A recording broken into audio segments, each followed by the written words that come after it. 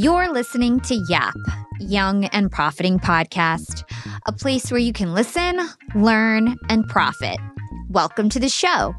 I'm your host, Hala Taha, and on Young and Profiting Podcast, we investigate a new topic each week and interview some of the brightest minds in the world. My goal is to turn their wisdom into actionable advice that you can use in your everyday life, no matter your age, profession, or industry. There's no fluff on this podcast, and that's on purpose. I'm here to uncover value from my guests by doing the proper research and asking the right questions. If you're new to the show, we've chatted with the likes of ex-FBI agents, real estate moguls, self-made billionaires, CEOs, and best-selling authors. Our subject matter ranges from enhancing productivity, how to gain influence, the art of entrepreneurship, and more. If you're smart and like to continually improve yourself, hit the subscribe button because you'll love it here at Young and Profiting Podcast. Welcome to the show, Young and Profiters. Do you feel like happiness is unattainable? Like you have brief moments of joy, but true happiness just isn't showing up for you? Over the last couple of years, this seems to be happening to a lot of people. It's happened to me. And so I thought this was the perfect time to share a clip of a previous Clubhouse Live from July 2021 covering all things happiness. We cut this replay episode down to the very best parts so you can listen, learn, and profit faster. In this episode, I'm joined by two experts, Laura Day and Amy Greensmith.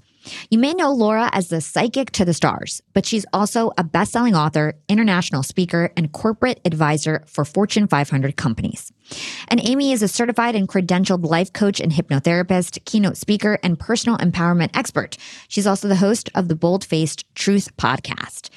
Amy and Laura have spent decades studying and teaching about happiness. As they see it, happiness is something you practice and cultivate by setting boundaries, making connections, and identifying your values and your purpose. In this episode, we go deep on all things happiness. We define happiness. We talk about empowered, realistic thinking, give tips on how to ignite your intuition, and discuss the role of boundaries and how to set them. If you're feeling like you're lacking true happiness, having trouble setting boundaries, or feeling unfulfilled, this episode is for you.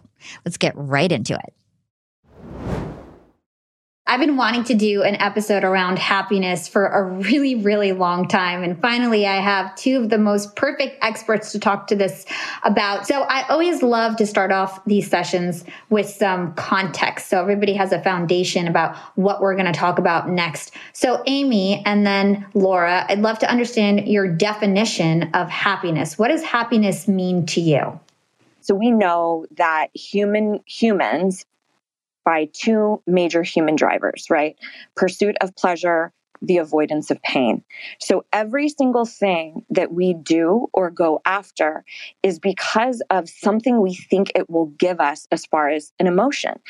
We pursue the career because we want a sense of freedom or happiness or fulfillment.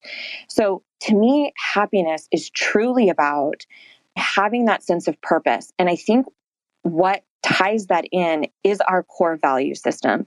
And I think it's one of those things that gets thrown around in personal development all the time. It's not the sexiest of topics, but truly the way I define a value, something in your life that you value, is an element that must be present in order for you to be fulfilled and to live richly and to be genuinely happy and full of joy.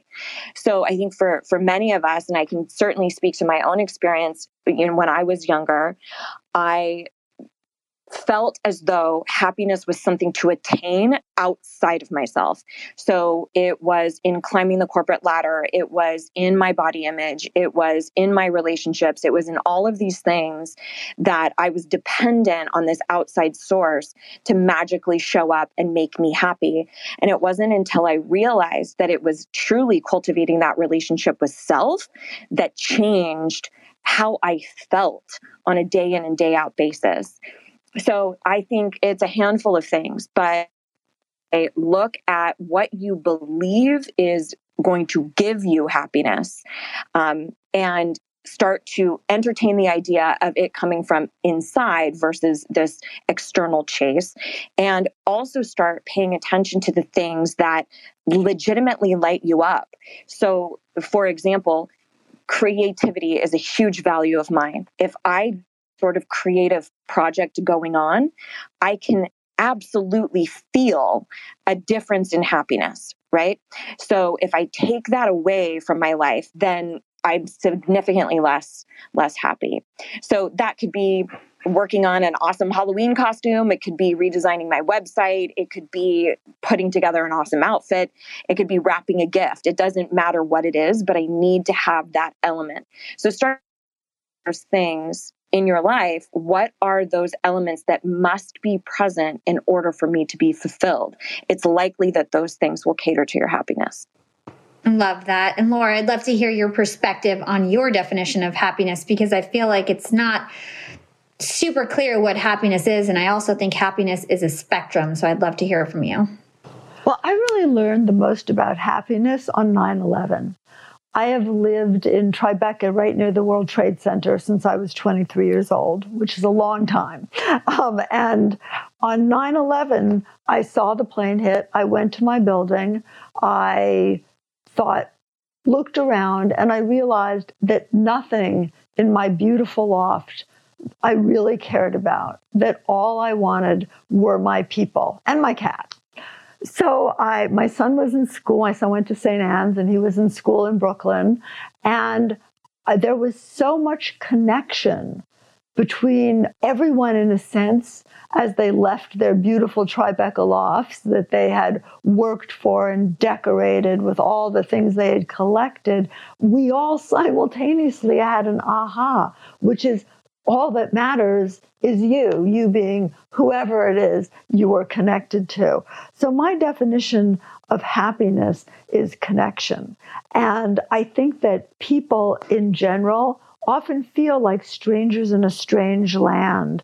They make partial connections. They narrate their connections too much.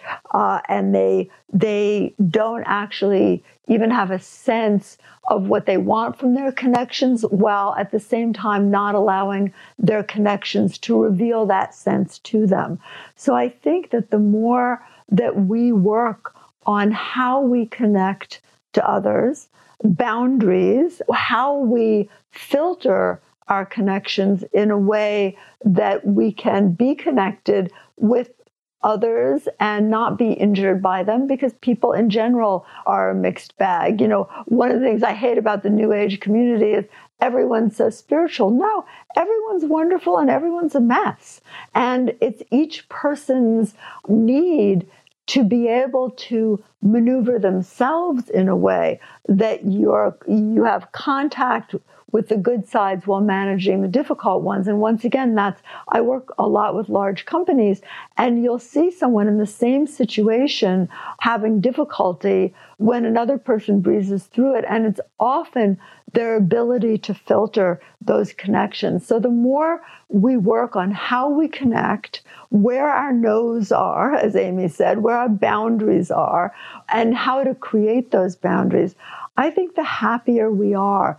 I also think that we're very hard on ourselves. And one of the things that I saw, especially during the pandemic, is here people were shut in their houses, often, with their children, and there were no traveling circuses to sell them to. And they were beating themselves up for being irritable, not making decent meals. I mean, they were beating themselves up for the most inane things. So I think that part of happiness is also saying, okay, this moment right now is this moment.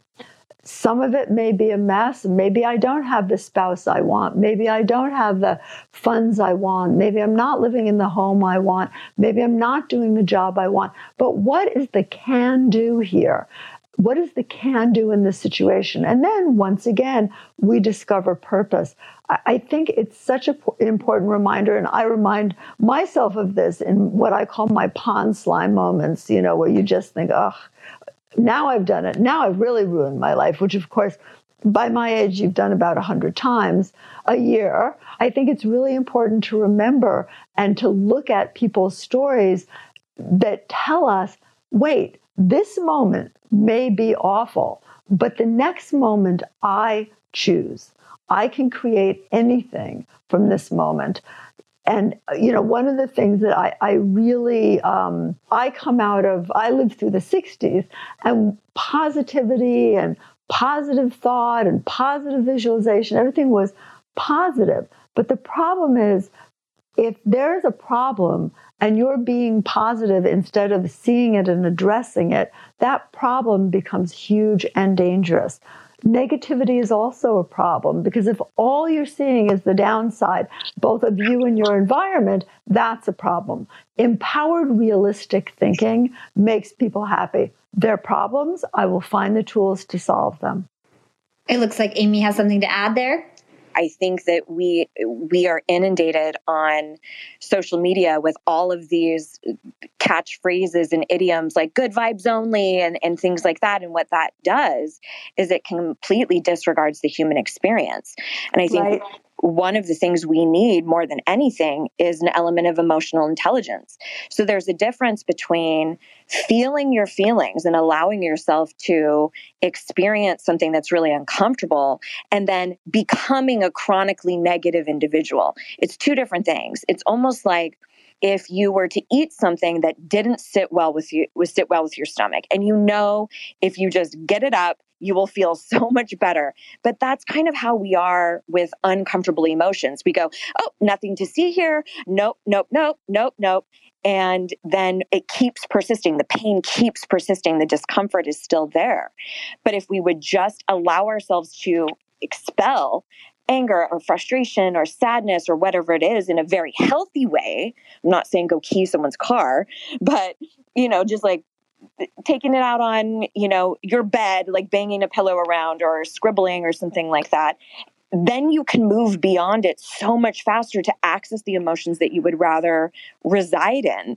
So I think it's really incredibly important. And I'm encouraged a lot by the younger generations that seem to be in the feels and in the emotions a lot more.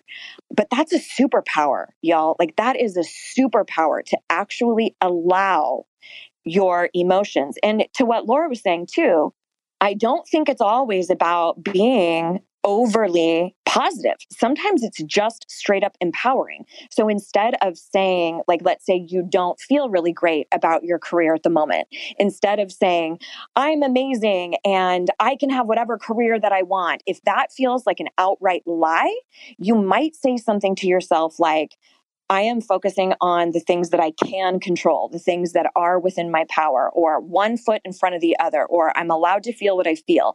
None of those things are overly flowery and positive, but they're very, very empowering. So your language internally, I think, can be incredibly important.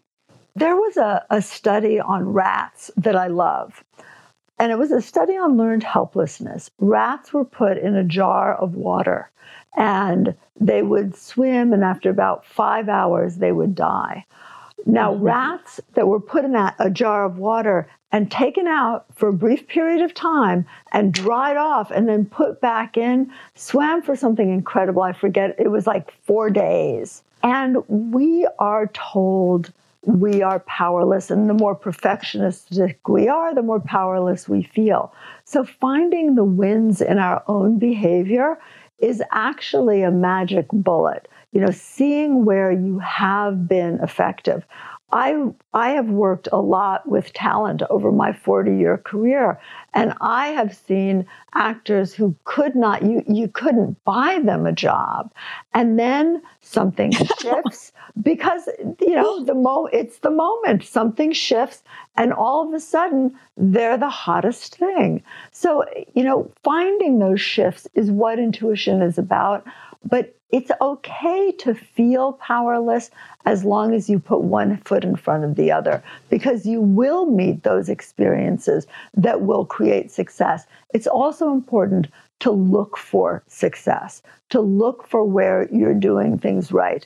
Believe me, the things you're doing wrong are going to hit you over the head, but to look in your actual experience for things you're doing right. I find that in the emails I get from readers, people are always looking for signs. I saw a yellow rose. It's a sign of this and that. But the reality is your whole life is a sign. So if you look at simply what happened today and what is it telling you about what's around you and what you're creating, and then make some different choices. What do you wish had happened? What does that look like in terms of your own behavior?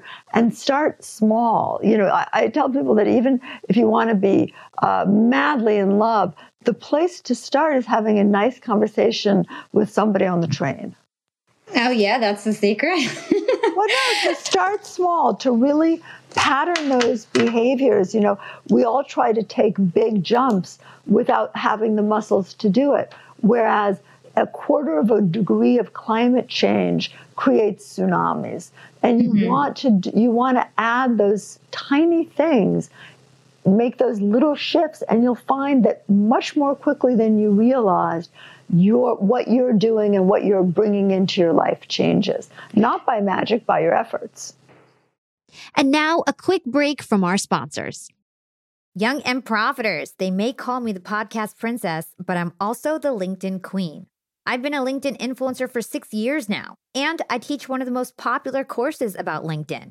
And I love to teach sales on LinkedIn because when it comes to B2B sales, LinkedIn has got that on lock. LinkedIn is where all the decision makers are hanging out. There are 180 million senior level decision makers on LinkedIn and 10 million C-suite decision makers. These people are on LinkedIn and they're in the mode to buy. They're using LinkedIn for their buying journey, to research vendors or sales reps that they might work with, to look up how to solve their problems, to learn from industry thought leaders. They are in the mode to buy, whereas on other platforms, they're in the mode to be entertained. You want to get them in the right mindset. You want to cut through the noise with LinkedIn ads. In fact, 79% of B2B marketers rate LinkedIn as their top channel for paid media. And LinkedIn has the best targeting because they've got all these different inputs. People are putting their resume basically up on there. And so there's so many keywords that they can use to target the right decision makers so they can hear about how you solve their problems. And I've got a special gift for all you young and profiters who want to try LinkedIn ads. You can get a $100 credit. LinkedIn was super generous. If you want to make B2B marketing everything it can be and get a $100 credit on your next campaign, go to linkedin.com/YAP, Y-A-P. Again, if you want to claim your credit, go to linkedin.com/YAP. Terms and conditions apply. Young and Profiters, as you may know, I launched my LinkedIn Secrets Masterclass a little bit over a year ago. It was my first course. And so far, I've generated well over $500,000. And the best part is, I didn't have to figure out how to set up my mastermind subscriptions, how to do abandoned cart targeting, and all of that tech geeky stuff. I just left that all to Shopify. Shopify is the global commerce platform that helps you sell at every stage of your business.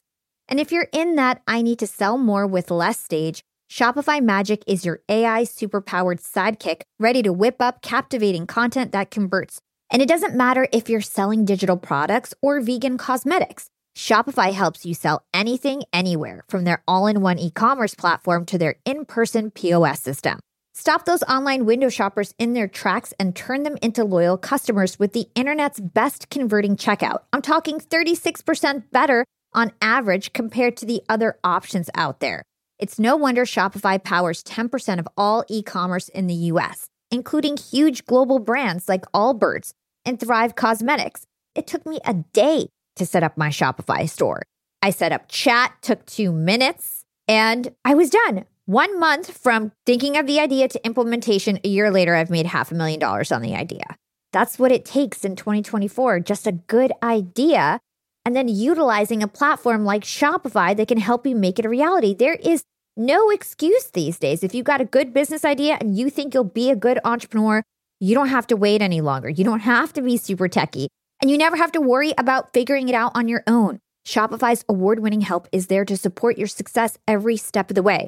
Sign up for a $1 per month trial period at shopify.com/profiting. That's all lowercase. Go to shopify.com/profiting now to grow your business no matter what stage you're in. Shopify.com/profiting. Yeah, totally. So I love a lot of the things that you guys are saying. Some of the biggest takeaways for me is when Amy was saying how happiness is really an inside job. It's not about this external chase to get to happiness. And also, using your boundaries, understanding how you connect and relate to others. And then also what you were talking about in terms of not being afraid to feel negative emotions and being able to process them, address your problems, and kind of take a mature, realistic approach to happiness, not just say, oh, I'm just going to be positive 100% of the time. And that's not necessarily what happiness is. And so I think those are all really great points. So Laura, you brought up intuition quite a few times, and I know that you are known to be an intuitionist. So can you explain to us what that is and some of the best ways for people to hone their intuition? So an intuitive is basically a psychic. Because I work with large companies, I clearly don't use that word very often because people think of psychics as people with crystal balls wearing purple.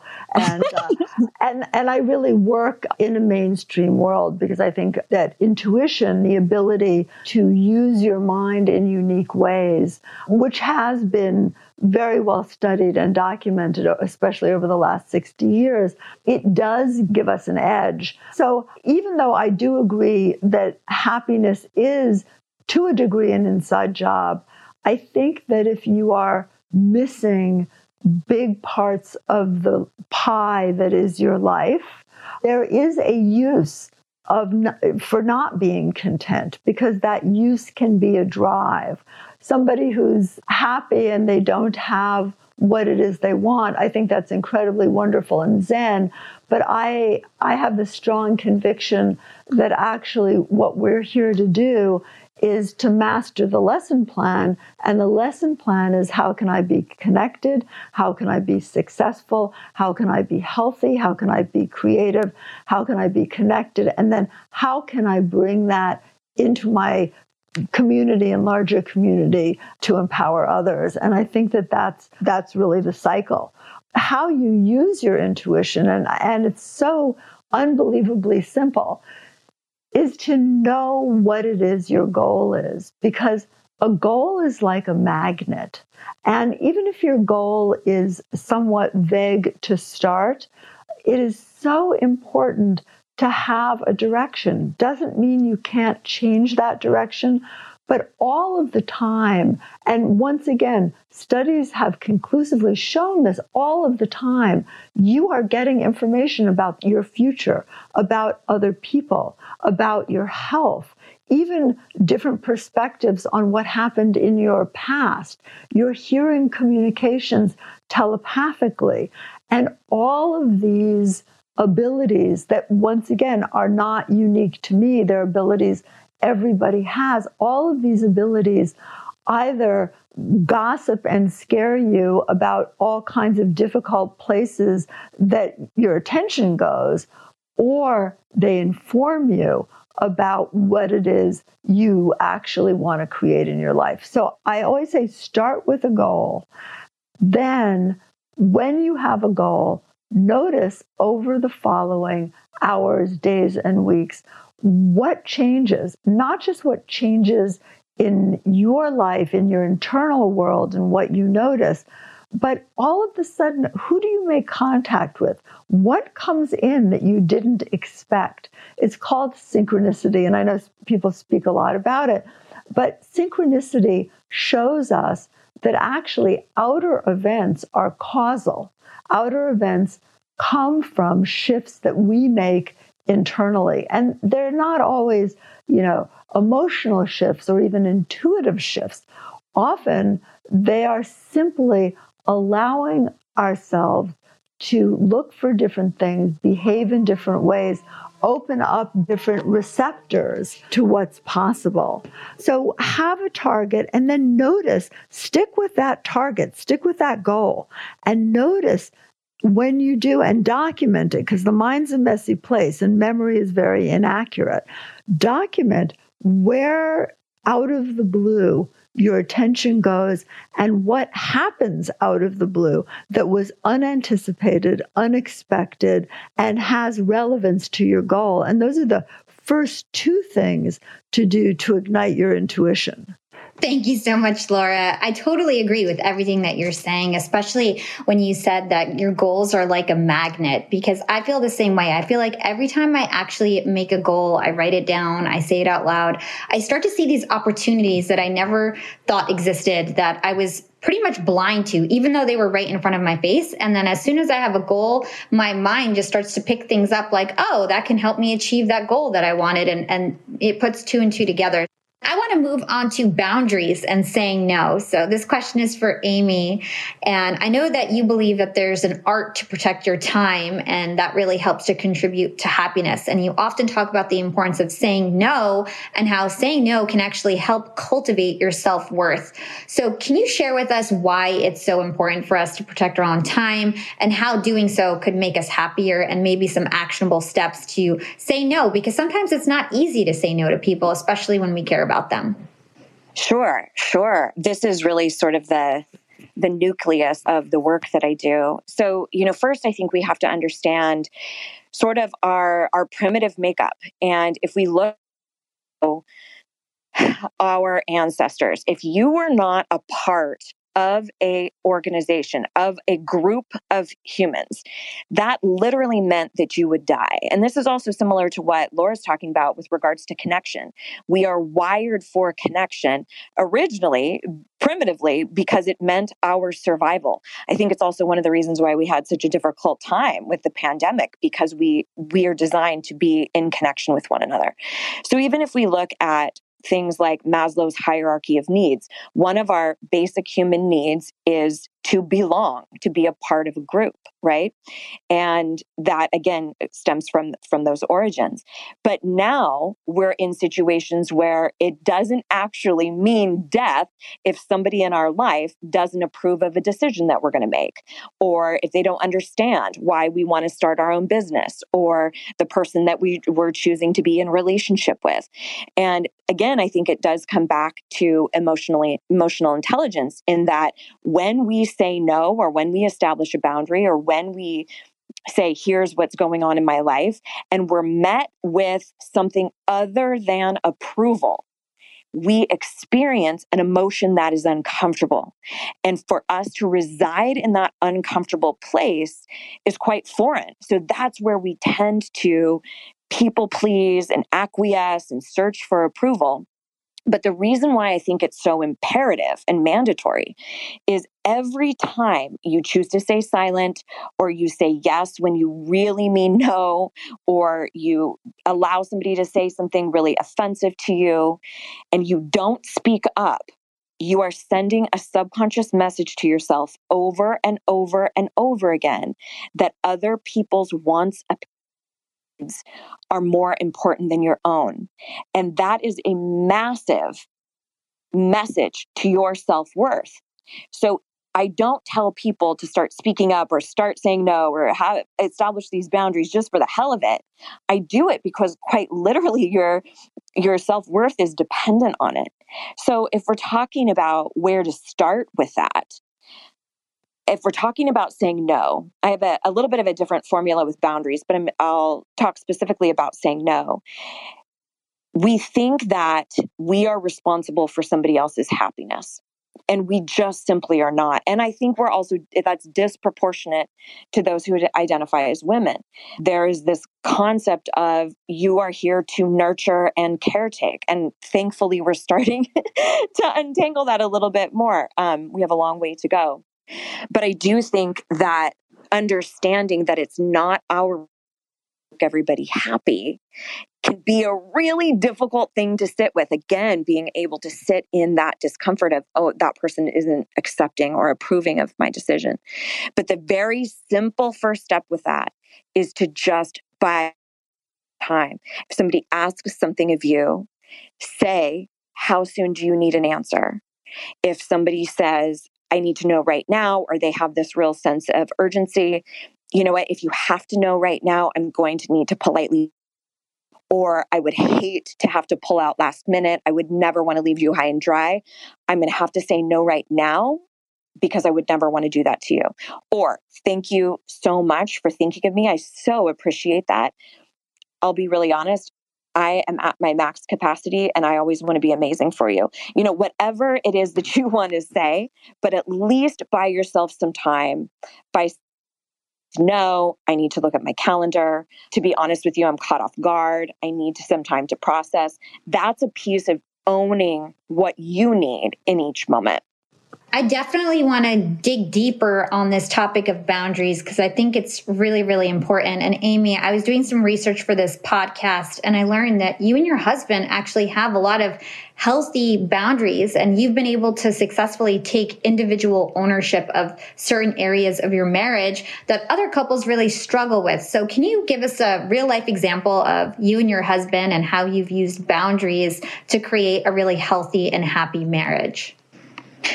Sure. So, and this is something that's kind of ebbed and flowed over, our nearly 24 years together. And originally, when I would come home, or excuse me, I would be at home, he would be coming home because I obviously work from home. And he would always say, you have a certain amount of words that you need to get out in a day. And if you haven't gotten out all the words, then I'm going to hear them. And he also is in a healing modality and he works in body work. So he is constantly navigating other people's emotions and holding space. And so it's quite exhausting for him. So then getting home at the end of the day, he would have a difficult time really being present for me. So early on, I would take offense to that and would go, what? You don't want to hear what I have to say, or what's going on in my life.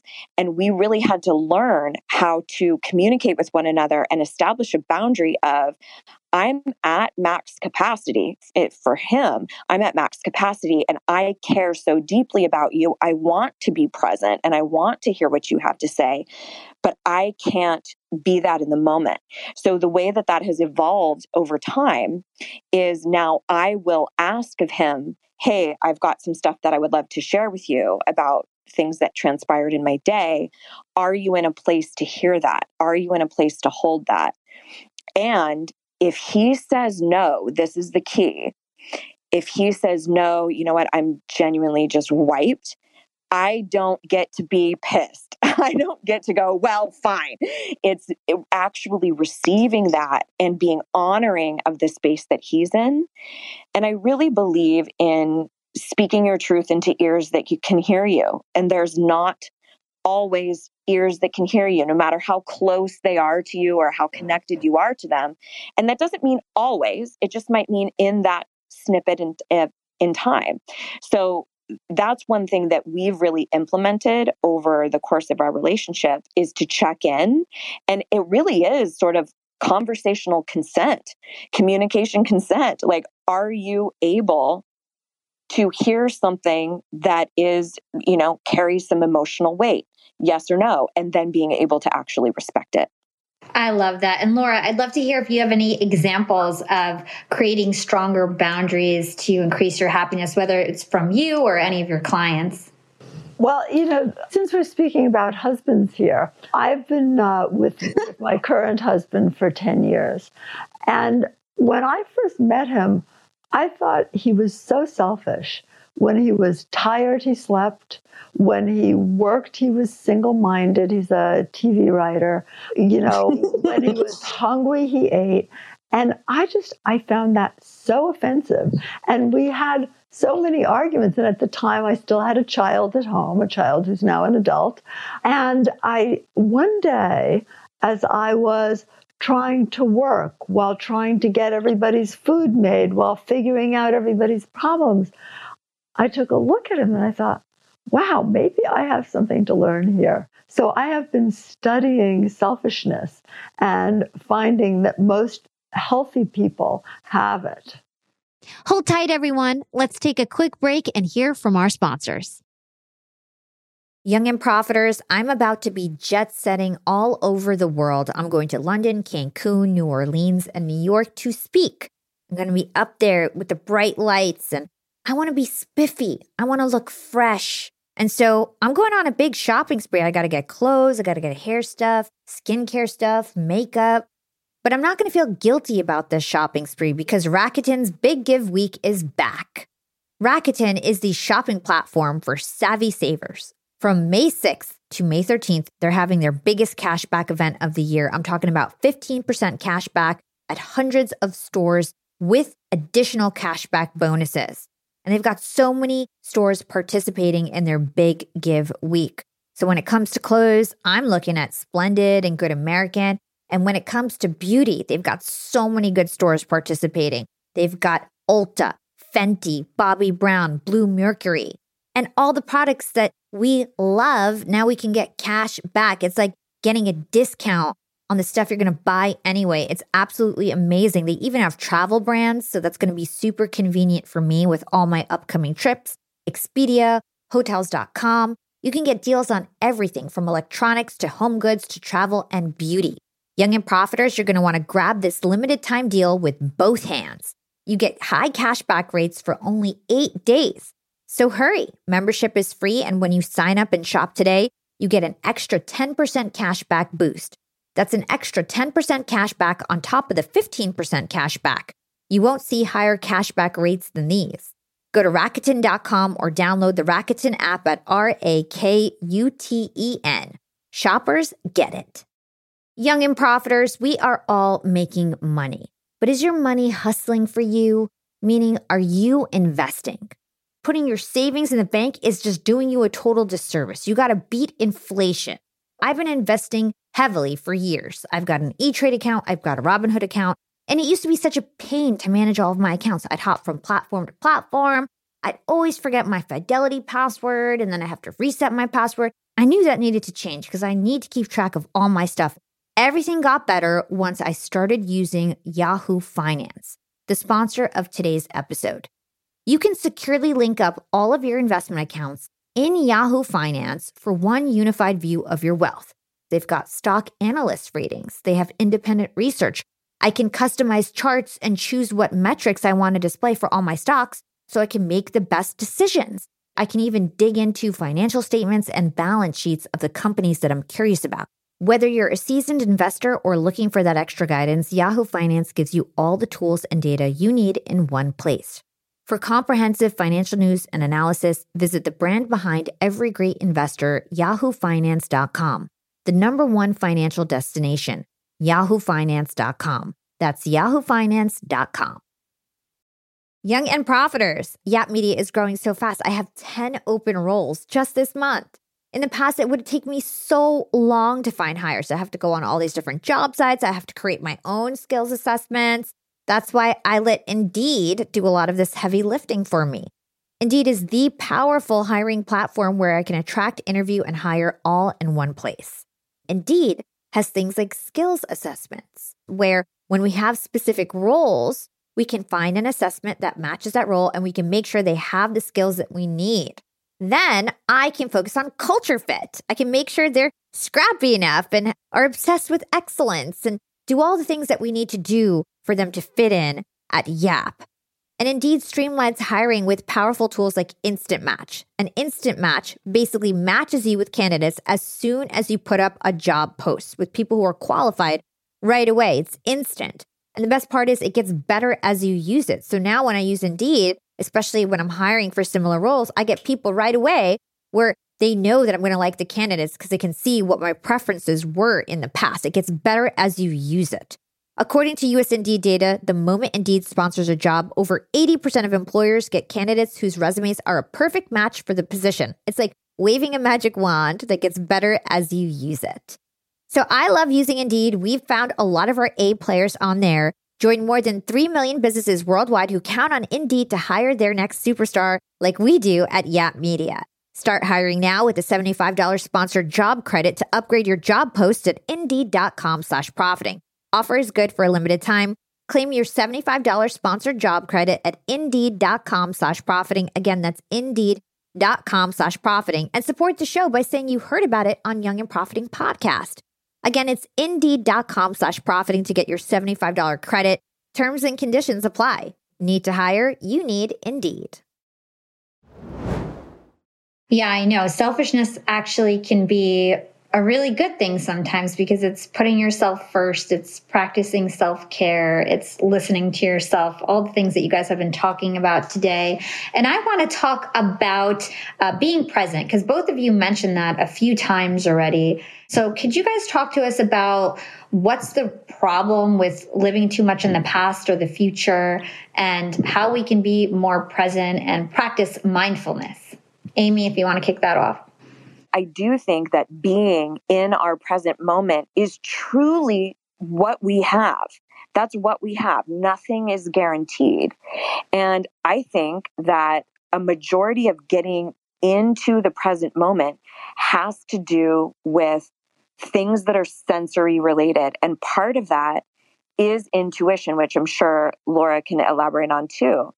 But if you struggle with that, where you're always in the past or you're always future tripping, to stop and pay attention to what you feel on your skin, that you are hearing, or sense that you might be smelling, tapping into the emotions that you breath work. I mean, that's one of the things that we hear all the time, because when you focus on breath, you are in the present moment. But truly, mindfulness, the practice of mindfulness, is about recognizing what is happening in your mind at each present moment, and even in your body or in your emotional self. So all of those things, I think, can be conduits to staying in the present moment. Oh my gosh, you guys are dropping so many value bombs. Thank you guys so much. We've covered so much ground already. We talked about intuition. We talked about boundaries, saying no. We talked about being mindful and being present. One thing that you guys mentioned earlier is purpose. And so I really want to understand the relationship between happiness and our purpose and our career, because to me, it feels like more than ever, people are feeling empowered to pursue their passion, especially with technology. There's lower barriers to entry. There's the advancement of the creator economy. It just seems like more and more people are making their side hustle their full-time gig and really going after their passion and embracing their purpose, so to speak. So I'd love to hear why purpose is so important when it comes to happiness. Who wants to kick that off? Well, I remember reading something many years ago that talked about my generation. I'm a Gen Xer, that we would have an average of 4 full-blown careers in our lifetime. And now I think millennials, Z-Gens, it's even more vast and such a huge array compared to my parents who were boomers, where you did one thing and you drove that into the ground. And if you didn't like it, it didn't matter. Like, it was purpose and fulfillment was not the priority at all. So I say that because I think we have a really great fortune here that we can now be multi-passionate. We can have multiple purposes. And I think that the things that drove me and that gave me such extreme purpose in my 20s or in my 30s or, even into my 40s have shifted and have changed. And I think having that permission that that's okay. The things that really gave me purpose and had me driven and the things I wanted to get up for and wake up for in the mornings in my 20s is very different than it is now. And so, first of all, full permission for that to be malleable and for it to change as you grow and develop. But we see that no matter where you are in your lifespan. And I know Laura mentioned this a little bit earlier, but it's one of the reasons why when people retire, they oftentimes will have a really difficult time acclimating to not getting up every day and having a sense of purpose in their work. So it's incredibly important. Or we see it sometimes with empty nesters, where there's been so much purpose in raising children that then removing that piece of their identity, they feel as though the purpose is missing. So I personally think that we are so vast as humans that we can have multiple purposes. And it could be something that is really relevant to this particular season of your life, like connection. Maybe that is what drives you, or maybe it's impact. Or for a long time, I thought my main purpose was to love and to be loved. And I still feel like that's a huge relevance to my life. But I feel like I've moved into various seasons since then where the things that really drove me and the essence of why I needed to get up every morning and the messages that I was meant to deliver started to change. So I'm not sure if I fully answered that question, but that's what I would encourage everybody to think about, that it's okay for it to shift. I think of purpose also as the why, the good why. Why am I doing this? And purpose has two sides. What you're doing needs to have purpose, and often you need to give it purpose. So for example, I hate to exercise. So if I'm on a treadmill or a Stairmaster or whatever I have to be in, I give it the purpose. That's my healing time. That's when I literally have a list of people who've contacted me on Instagram who need, a piece of information intuitively, or who need me to shift something for them.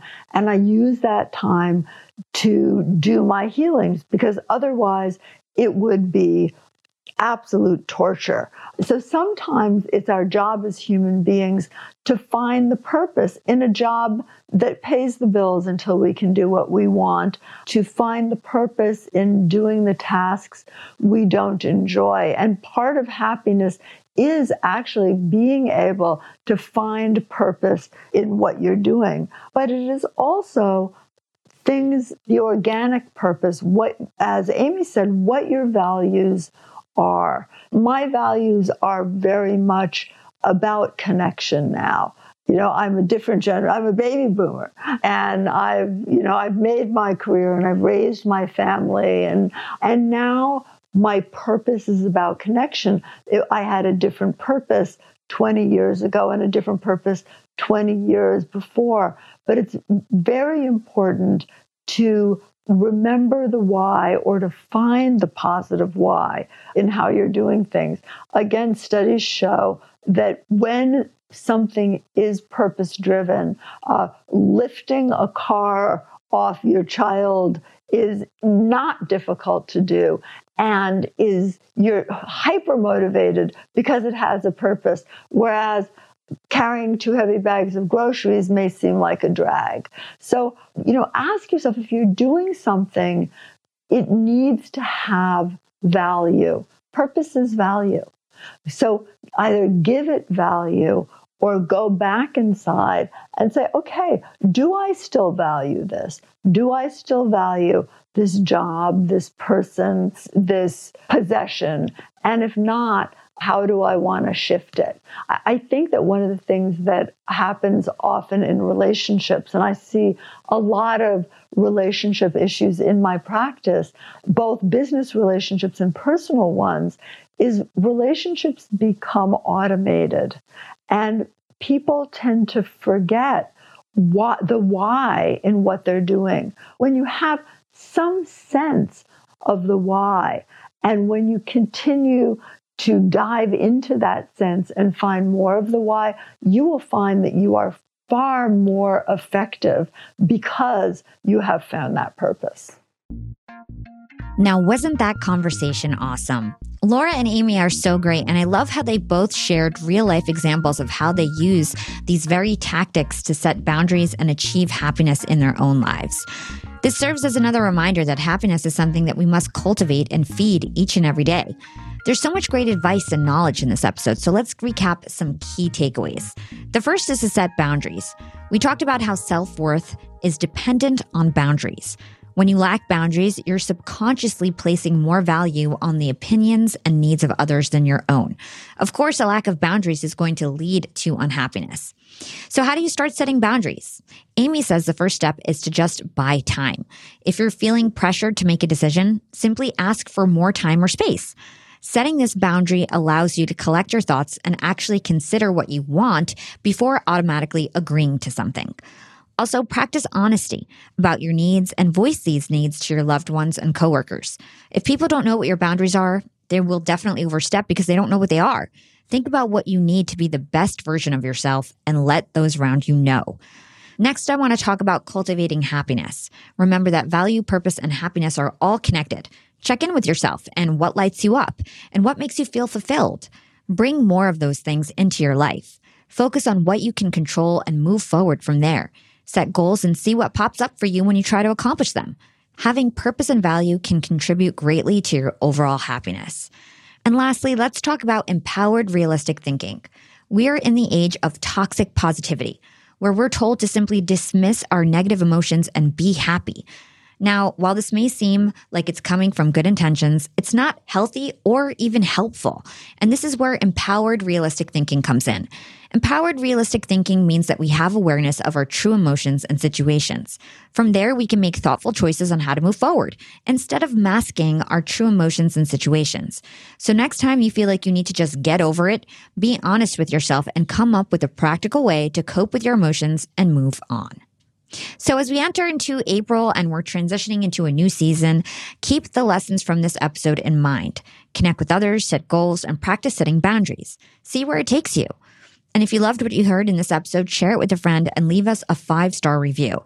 And hit me up. You can DM me on Twitter and Instagram at YAPWithHala or HalaTaha on LinkedIn. And if you haven't texted me yet, what are you waiting for? Join my Slick text community and text YAP to 28046 for updates and exclusive YAP content like giveaways and discounts. That's YAP to 28046. And check out the show notes where you can find all sorts of important references, including the link to the full-length YAPLive episode if you want to go deeper into unlocking happiness. As always, thanks for tuning in and for my YAP team for all their support. And I'll catch you next time. This is Hala signing off.